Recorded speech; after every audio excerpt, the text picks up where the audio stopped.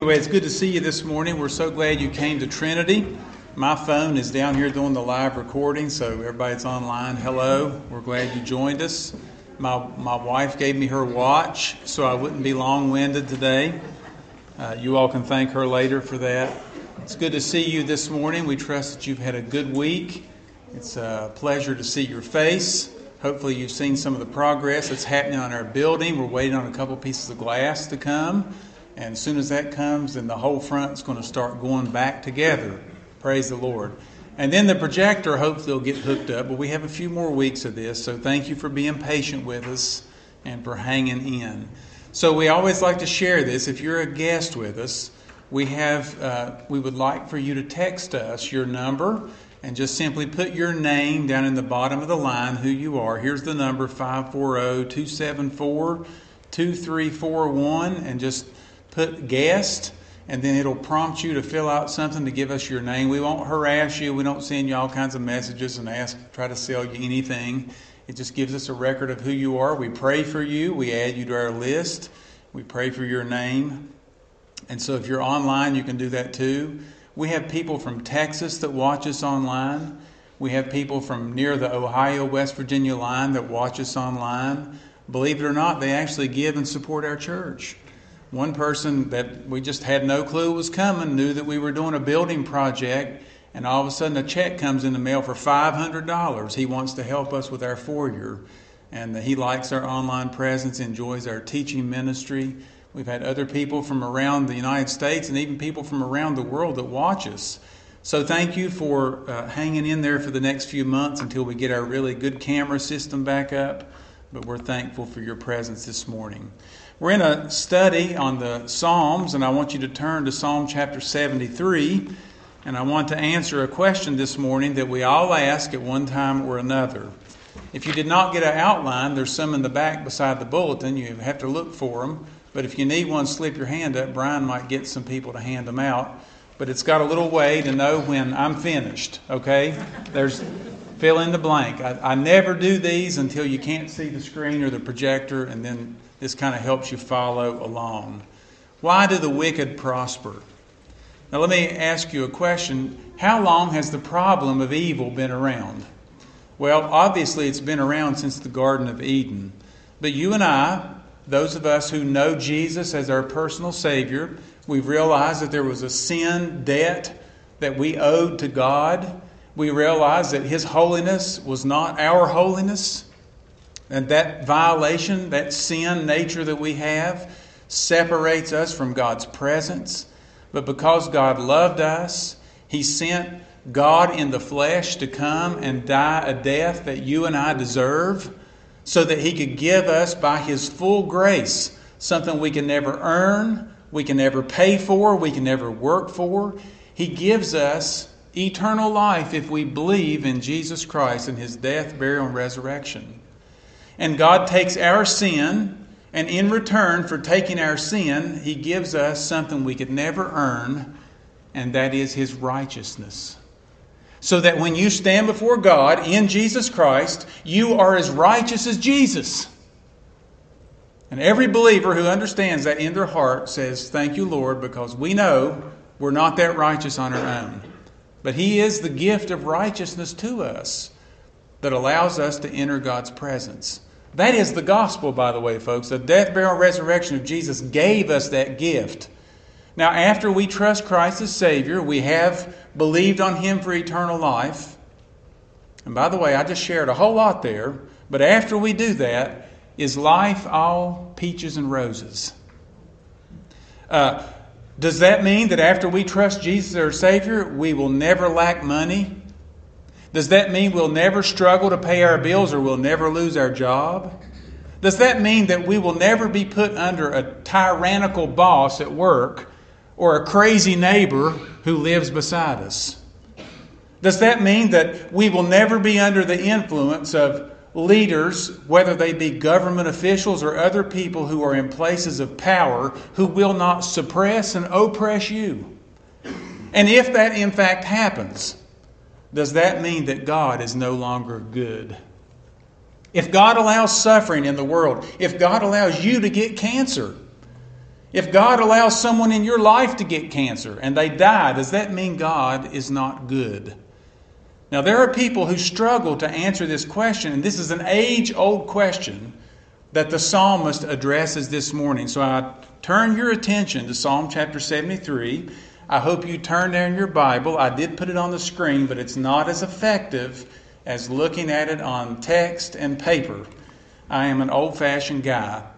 Psalm 73 is categorized as a wisdom psalm. You see it here, the psalms broken down in different types. You have praise psalms, trust psalms, thanksgiving psalms, lament songs, royal songs that talk about Jesus and the reign of God. And then you have these wisdom psalms. Now, I know you can't see all those, but Psalm 73 is categorized as a wisdom psalm. And there is a reason for that. It's because this psalm actually gives us God's perspective on life when evil seems to win.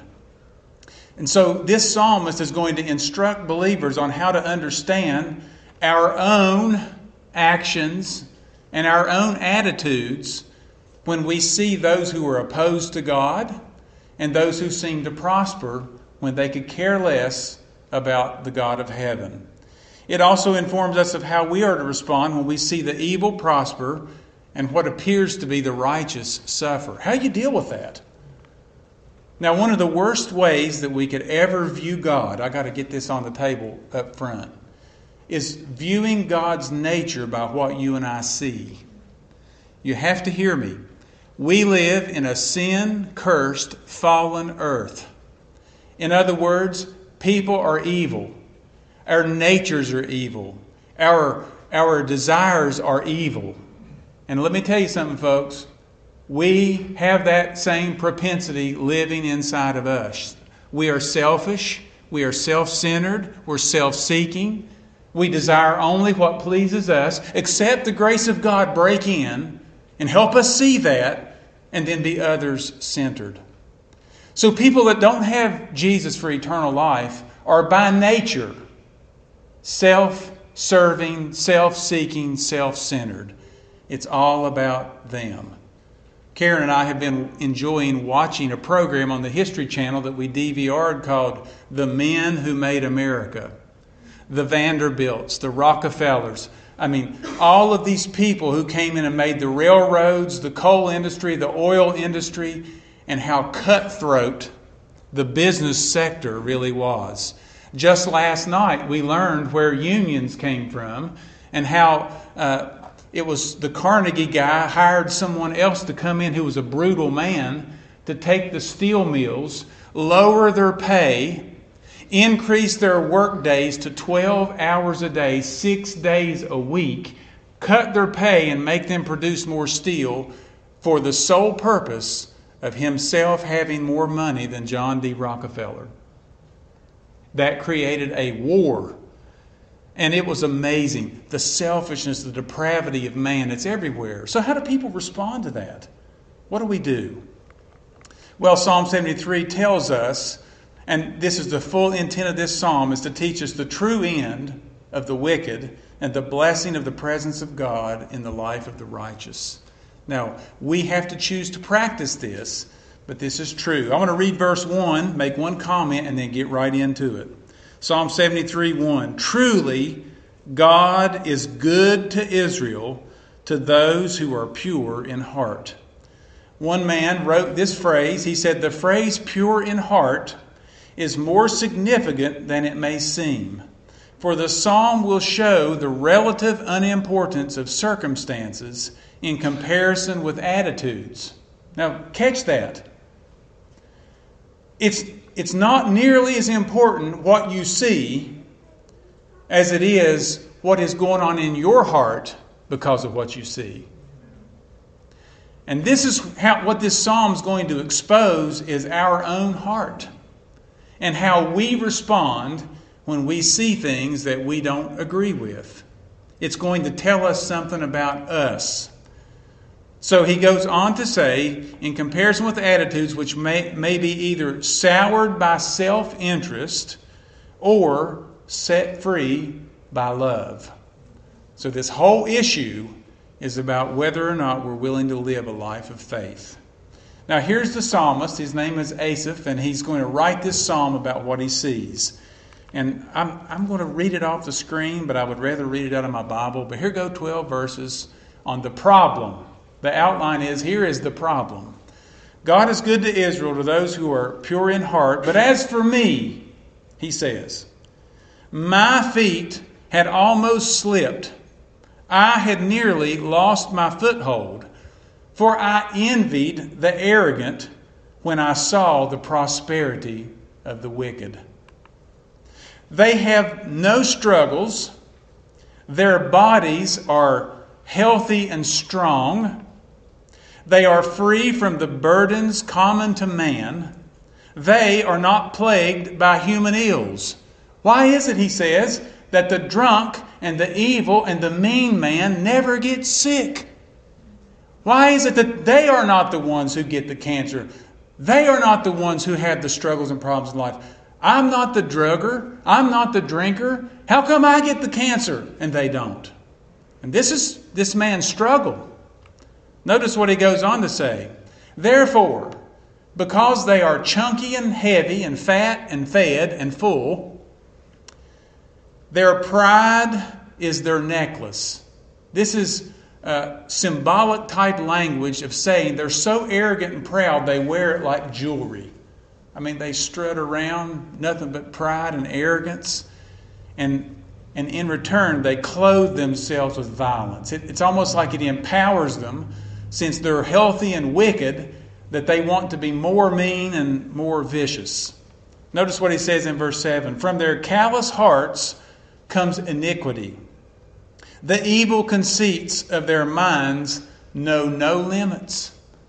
They think evil, they do evil. When you think that they've done enough evil, they know some more evil to do.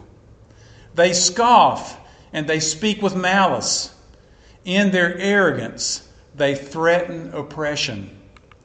Verse 9, their mouths lay claim to heaven, and their tongues take possession of the earth. In other words, it seems like they are the ones who rule. They're the ones in charge. Verse 10, therefore, and this is a problematic verse in Hebrew, but I'm going to read it to you from this translation.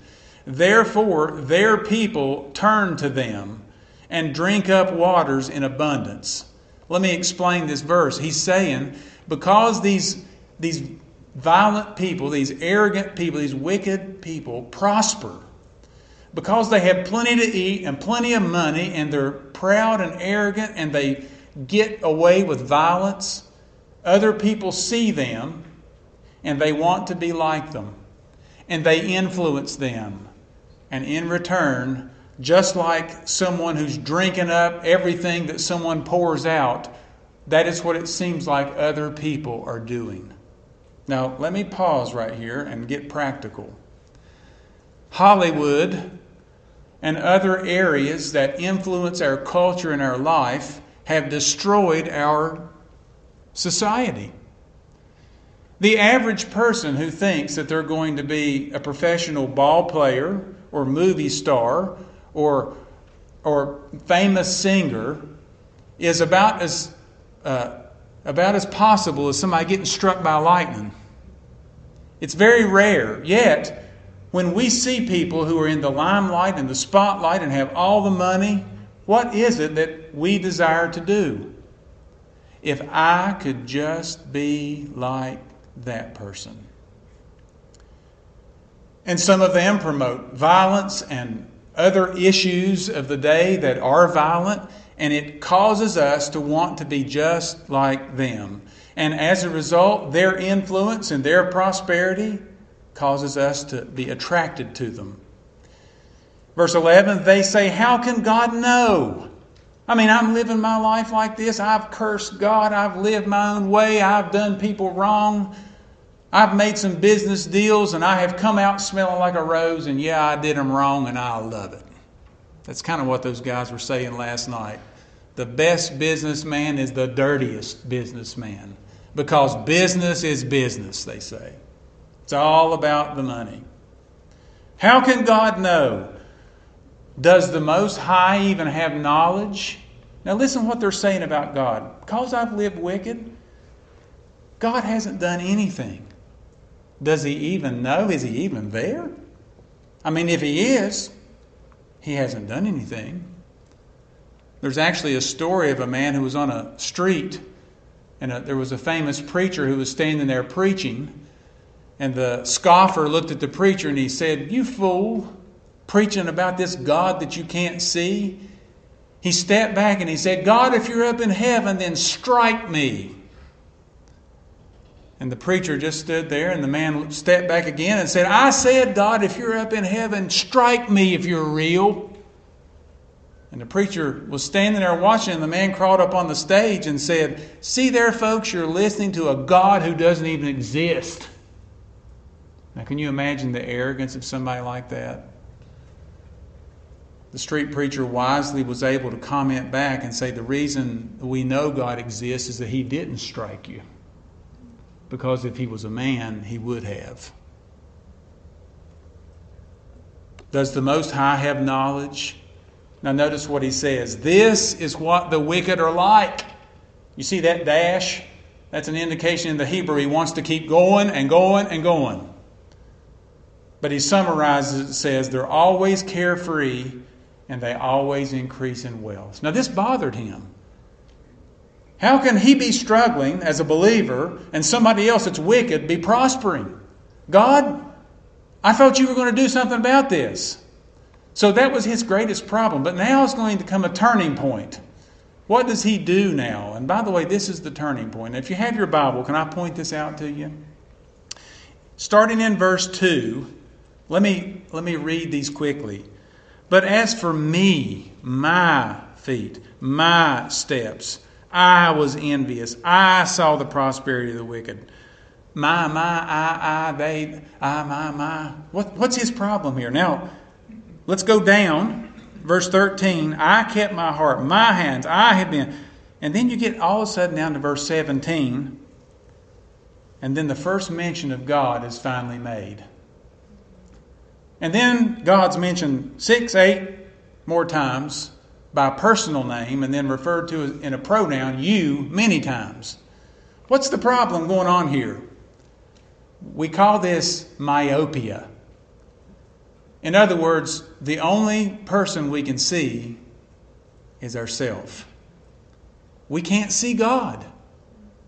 And this is the issue. So notice the turning point here in this psalm. Surely in vain I have kept my heart pure. In vain I have washed my hands in innocence. I'm living this Christian life and I'm trying to do what God tells me to do. I'm not prospering. I'm getting persecuted. Verse 14, all day long I have been plagued. I have been punished every morning. If I had said I will speak the way they did, then I would have betrayed your children. When I tried to understand all this, it was oppressive to me. Notice this, folks. Until I entered the sanctuary of God. Then I understood their final destiny. When I quit being God and looking at everything and telling God what I thought He should have done and how He should have acted, and when I actually went into the sanctuary and heard the law of Moses read, and I heard how God will deal with the wicked, then I understood this is why it happens this way. This was the turning point. And then the solution came in verses 18 through 28.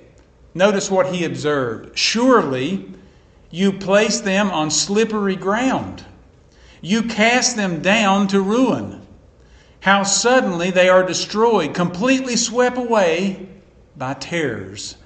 As a dream when one awakens, so when you arise, let me read it this way. When you choose to arise, O Lord, you will despise them as fantasies. When my heart was grieved and my spirit was embittered, I was senseless and ignorant. I was a brute beast before you. I was as clueless as a dog about what was going on. Yet I am always with you. You hold me by my right hand. You guide me with your counsel, and afterward you will take me into glory. God, this is what you're going to do for me. And then he gives this song of praise. Who have I in heaven but you? And earth has nothing I desire but you. My flesh and my heart may fail, but God is the strength of my heart, and he is my portion forever. Those who are far from you will perish. You destroy all who are unfaithful to you. But as for me, it is good to be near God. I have made the sovereign Lord my refuge. I will tell of all of your deeds. What was the psalmist's greatest problem?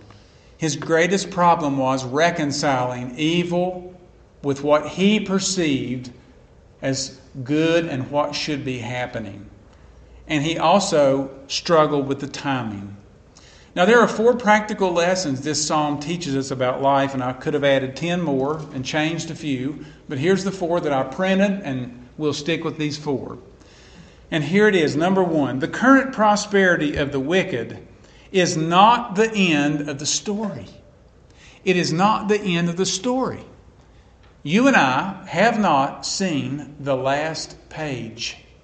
The psalmist here was going off of his space and time and what he saw unveiled and lived out in life, and he did not see an immediate action from God, and he thought, therefore, the wicked are getting away with it.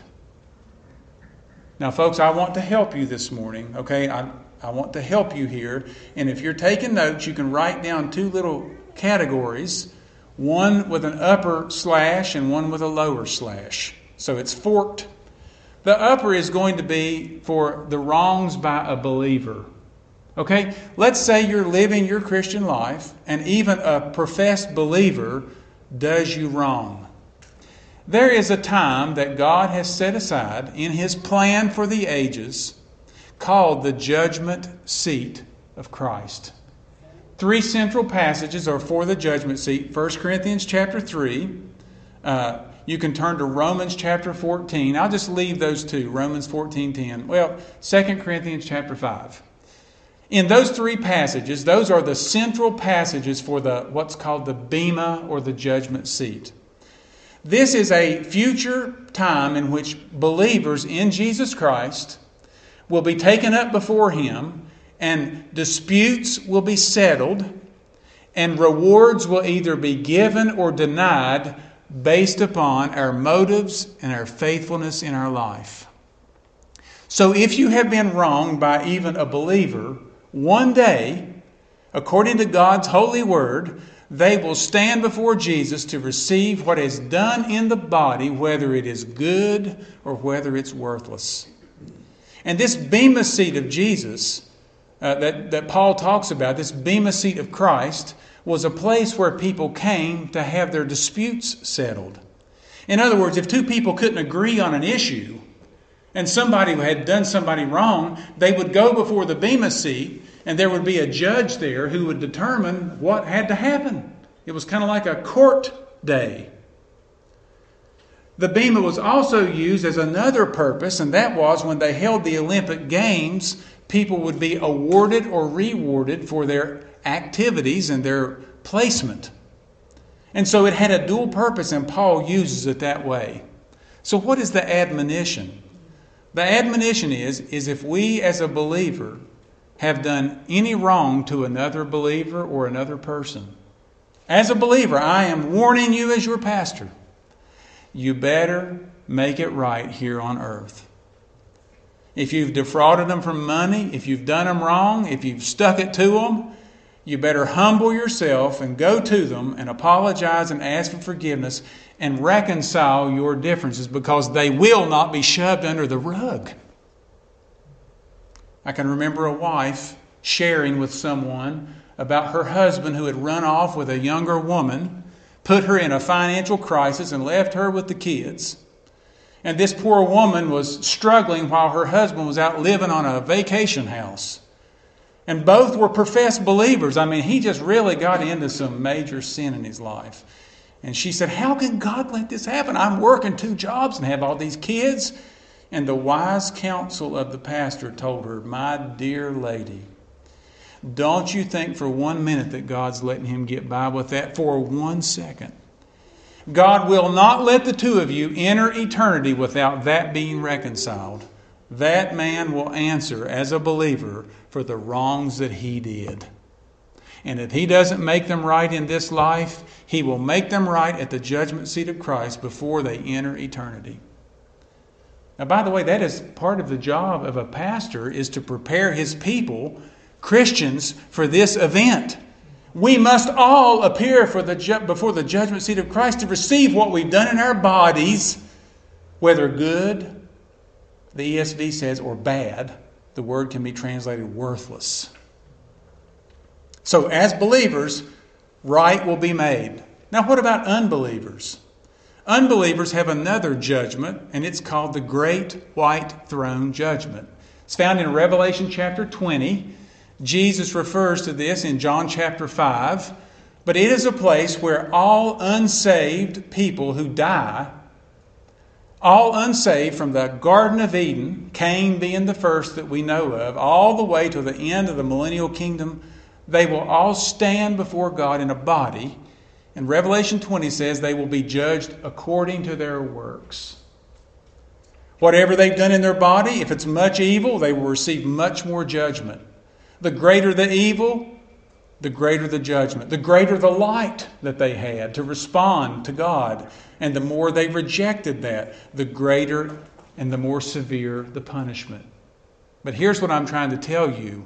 God has established in His system a time and a place to take care of wickedness and wicked deeds. He will take care of it. Now, catch me carefully. When the believer can fully, by faith, trust that God will do what He says He's going to do. Are you listening? This is what changes our life. This is what changes our life. Because we realize we are probably not going to see true justice in our lifetime. Now, most of the time that eats us alive. But do you know that God loves to be trusted when all odds and doubts are against Him? I mean, that is actually how God gets the most glory out of your life, is when He puts you in a situation to where you have no other choice but to trust Him fully or deny Him. And when you choose to trust Him, God gets so much glory from your life. And He will reward you for that. He will reward you as a believer for that. The second lesson that we learn is just what I was saying. We have to live by faith and not by sight. The worst thing you could ever do is judge God based upon what you see. God's character is not to be judged based upon the evil that you and I see in the world today. For example, why do storms and tornadoes and hurricanes and all of these things happen? Why do floods happen? Now, a lot of people will say, well, it's because of the atmospheric climate and so forth. I would encourage you to read Psalm 104. And I know he wasn't a scientist.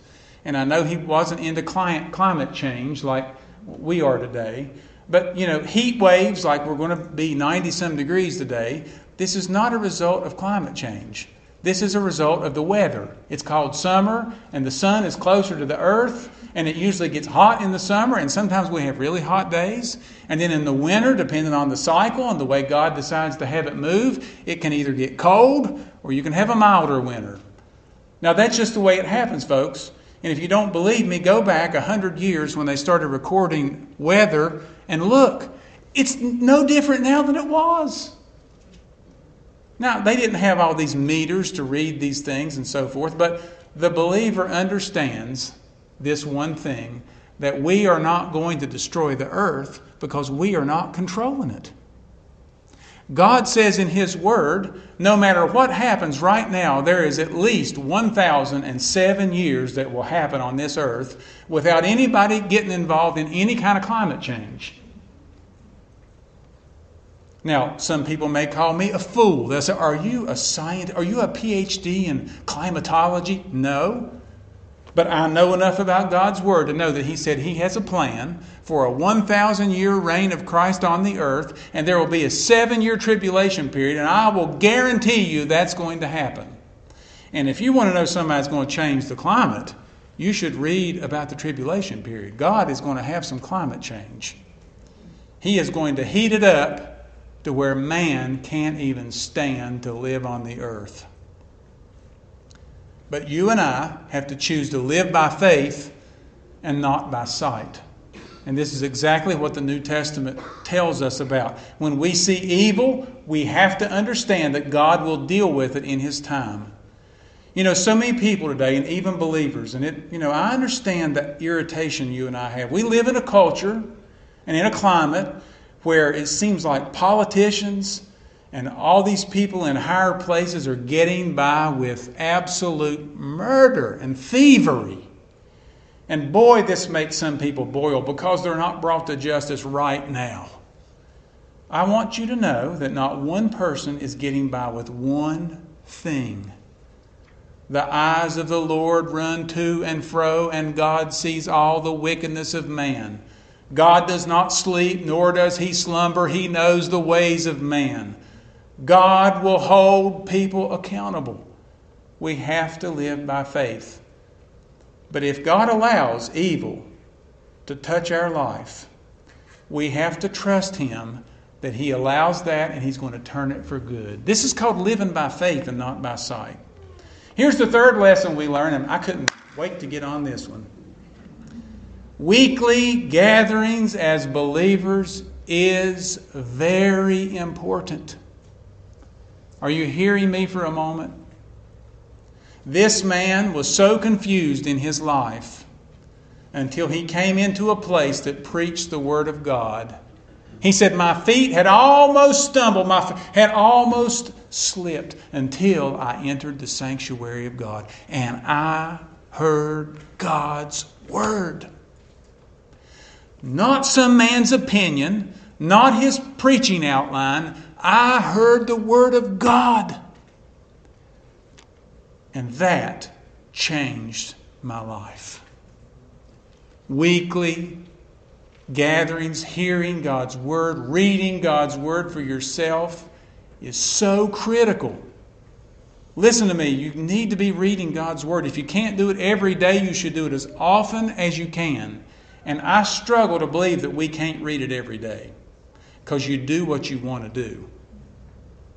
You do what you want to do. I do what I want to do. I schedule what I think is important the same way that you do. We do what we want to do. If church is a priority to us, let me tell you what we do on Sunday morning. We mark our calendar off. And we say, thou shalt not touch this.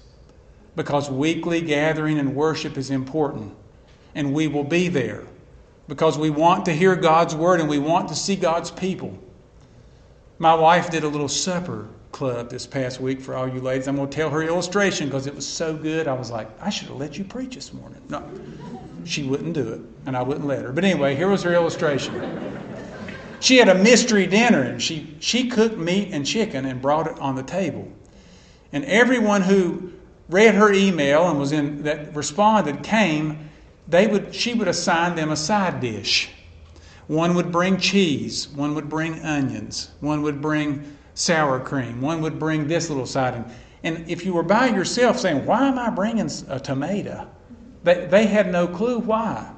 Until everybody got in that meeting, and then they were having this themed dinner, and it was basically a taco dinner.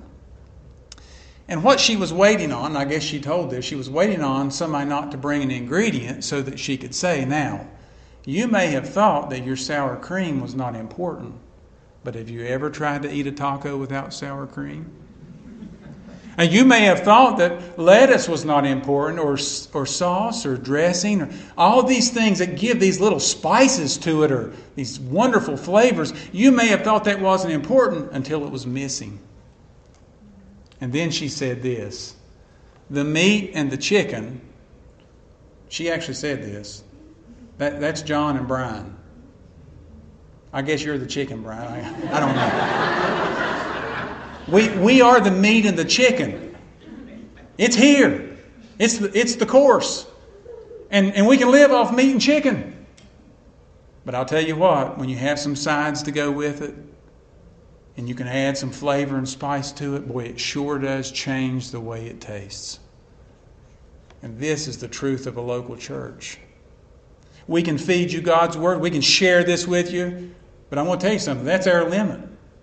Because it takes other people to come in and add to the plate. And when we do that and we gather, we encourage one another. We share with one another. We look around and see one another. And you know what happens? We bless each other. And we encourage one another. Will Yeager yesterday gets on Faith Life and mentions, how many of y'all saw that? 1, 2, 3 people, 4. Okay, hopefully more saw it than that. He checked on someone in our church. It's Ray and Marge Meese. They're not feeling well. And he said, reach out to them and let them know you're thinking of them. Here's Ray and Marge, moved down from Ohio. Little family, but not a lot. Looking for a church home and a family and so forth. Ray almost dies because of a health issue. Wonderful man. But does their church family care about them? Will they reach out to them and let them know they're thinking about them and praying for them? Will they ask them if they need anything like a meal? And see, that's where you all come in. Brian and I are expected to do this, but when this flavor comes in and people do it unprompted, let me tell you something. That is what makes a church a caring church. And this is why it's important to gather with one another and care for one another. And then the fourth lesson that we learn is what the psalmist learned. And that is this. The presence of God now and through eternity is more important than the temporary pleasures of this life. If I were going to preach this and I could only pick out a couple of verses, I'd probably preach verse 17 would be my thrust. But I saw this one, verse 23 and 24. If I were preaching, and I would have had 3 G's. Look at this. Nevertheless, I am continually with you. You hold my right hand, gripped by God. There's the first G. God grips us. Verse 24, you guide me with your counsel. What is God doing? He's getting us by the hand. Y'all got the picture here? Mom, Dad grabbing their kid, taking them over to somewhere to show them and teach them a lesson. God, you grip me by the arm, and now you pull me over with your counsel, and afterward, you receive me up to glory. Here's life, folks. Here's life. Gripped, guided, and glorified. And the psalmist says, here is my life with you as my presence, God. If I will listen to you, and I'm not like a stubborn animal, and if I'll actually turn to your word and seek wisdom from you, you will grab me by the right hand. You will take me down the path that I need to go. And you will keep walking with me and all the way until the time that you come and get me and you take me to be fully in your presence. And God, thank you for doing that, because now, who else do I have in heaven but you? He says. Who else? My flesh and my heart, they may fail. Can I change that? They will fail. Your flesh and your heart will fail. But, he says, God is the strength of my heart and my portion forever. The difference between the momentary prosperity of the wicked and the continual eternal presence of God is what totally changed Asaph's heart. So how do you experience that today? Well, We always say that we have to have eternal life. And the way that we receive eternal life is through the free gift of Jesus Christ. And we have to believe on His death, burial, and resurrection as a full payment for our sin. And if we're willing to do that and we're willing to accept that, God promises in His Word, whoever believes on Him shall not perish, but shall have everlasting life. God gives that as a free gift to us, but we have to believe in it. The second thing that we have to do after we have eternal life is we have to give God our hand. How many times have we as parents told our children when we went to walk across a road, "Give me your hand"? And what did they say to us? "I'll do it myself." I don't know how many times we saw that. And we are standing there getting ready to walk across a major busy highway with crazy people texting while driving, not paying attention on their phone. And we understand there's danger in this world and there are certain precautions that we have to do. And we as a parent say, "You're going to have to trust me. I know that you need to let me grab you by the hand and tell you when we're going to walk across this road or you'll get run over." Now what if we as a child go, "I don't want to hear from you. I'll do it myself"? And listen, this is what we do to God. God tries to get us plugged into a church. He tries to get us plugged into people in our life that'll speak truth to us, and we keep pulling our hand back. God says, "You need to read my word. Really read my word. Like I'm talking to you." And we say, "No, God, I'll just have it my way. I'll just turn on Spotify and listen to some more country music, and I'll learn life from that." And I'm not against country music. I like some of it. Very little. But can I tell you something? If your life is guided by most country music, you will be the next country music song. I said if it's guided by it. Now there's a couple of really good ones like "Where the Green Grass Grows." I mean, I could share a few really great songs. My point is this. God tries to grab us by the hand and give us His perspective on how we should live in life. We have an option.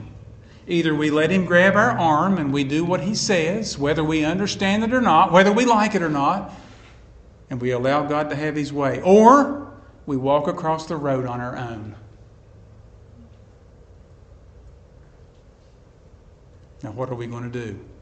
Let God guide us and guard us and walk with us through life? Well, if we do that, we have to listen to His word and His counsel.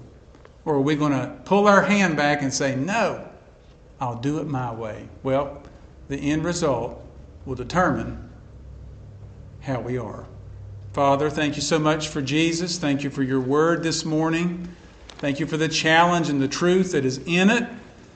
I pray that you'll guard our hearts. If anyone is here who doesn't know Christ as Savior, Father, we pray you would open their heart to believe on Jesus, to receive eternal life. We ask your blessings on them. We pray that you would guide them. And for those here, Father, that struggle, maybe we struggle with life and trouble and problems, help us to be not stubborn, but willing to receive your counsel. May we do what you tell us that we should do, even when it doesn't make sense, even when we don't feel like it. Help us to keep walking with you, knowing that you're guiding our steps in our life and taking us down the path that you want us to travel. So we ask for your blessings, ask for your guidance and your mercy, and we do it in Jesus' name. Amen.